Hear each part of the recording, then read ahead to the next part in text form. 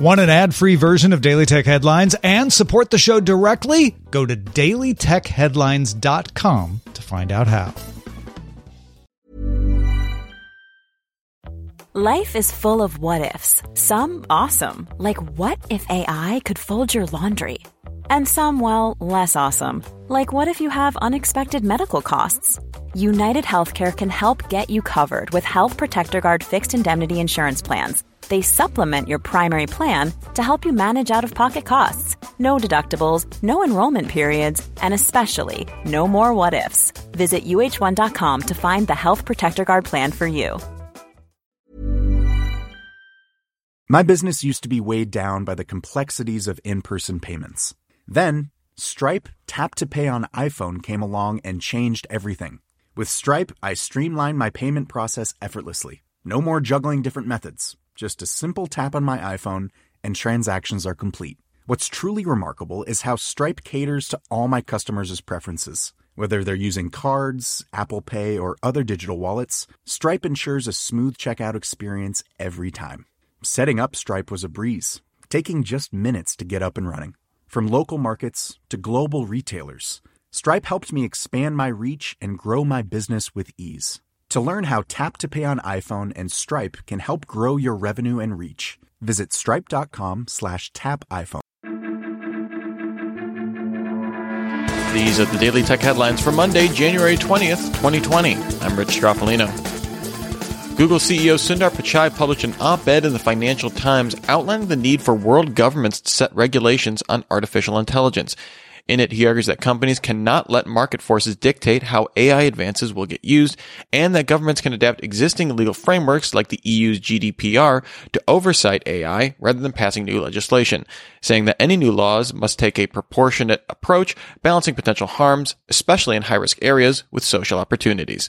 He also stated that international alignment is needed to make the standards work. Bloomberg reports that ByteDance has rapidly built a gaming division by buying up studios and acquiring exclusive title distribution rights, according to sources.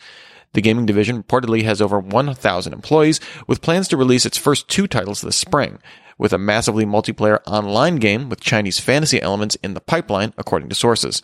The game will reportedly be released worldwide and not limited to a China-only release. ByteDance has released several ad-supported casual mobile titles distributed through its mobile apps, but its new gaming effort will be a completely separate endeavor.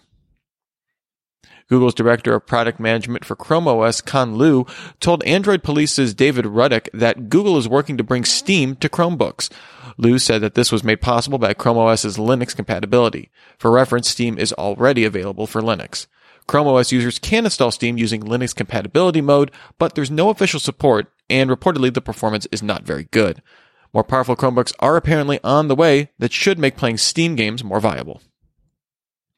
Instagram removed the IGTV button from its app homepage. A spokesperson told TechCrunch that the change reflected a lack of use by users and an attempt to keep the interface simple. Users can now choose IGTV as a source on the Instagram app upload tool as well. The longer-form IGTV experience can still be accessed through the Instagram app using in-feed teasers or a tab in the Explore page. Sensor Tower estimates that since launching 18 months ago, IGTV has been downloaded by 7 million of Instagram's 1 billion users, with 1.1 million downloads in the US. TomTom announced it closed a deal with Huawei to provide maps and services for the company's smartphone apps. According to a TomTom spokesperson, the deal closed some time ago, and it's only now being made public. The deal will give Huawei access to TomTom's maps, traffic information, and navigation software for app development. UK ISP BT announced that 3 of its service plans will come with Stadia Premier Edition. That gives you a white Stadia controller, Chromecast Ultra, and 3 months of Stadia Pro.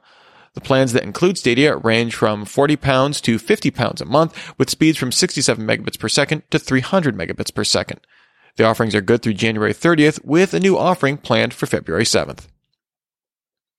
Gerard Williams led mobile chip development at Apple for a decade, but left the company in February 2019 to start Nuvia, spurring a breach of contract lawsuit from Apple.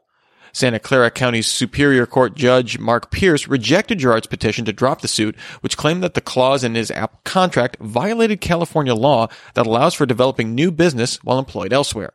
Judge Pierce said the law doesn't allow an employee to plan and prepare to create a competitive enterprise prior to termination if the employee does so on the employer's time and with the employer's resources.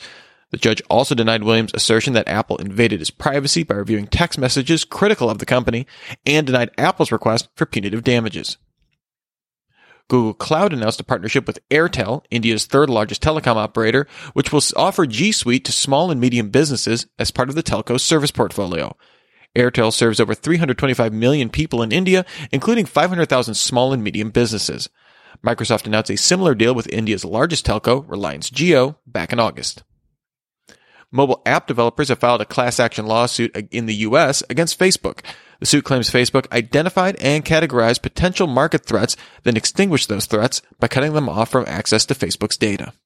And finally, Samsung Electronics named Roh Tai-moon as the new CEO of its smartphone division. Outgoing CEO DJ Koh will continue to head Samsung's IT and mobile communications divisions. Roh will continue to focus on building Samsung's reputation for device quality and to further expand shipments into India and China. Roh has been with Samsung since 1997 and oversaw development of Galaxy mobile devices. For more discussion of the tech news of the day, remember to subscribe to Daily Tech News Show at dailytechnewsshow.com. And remember to rate and review Daily Tech Headlines wherever you get your podcasts. Thanks for listening. We'll talk to you next time. And from all of us here at Daily Tech Headlines, remember, have a super sparkly day. My business used to be weighed down by the complexities of in-person payments.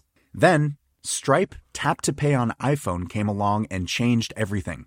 With Stripe, I streamlined my payment process effortlessly. No more juggling different methods. Just a simple tap on my iPhone and transactions are complete. What's truly remarkable is how Stripe caters to all my customers' preferences. Whether they're using cards, Apple Pay, or other digital wallets, Stripe ensures a smooth checkout experience every time.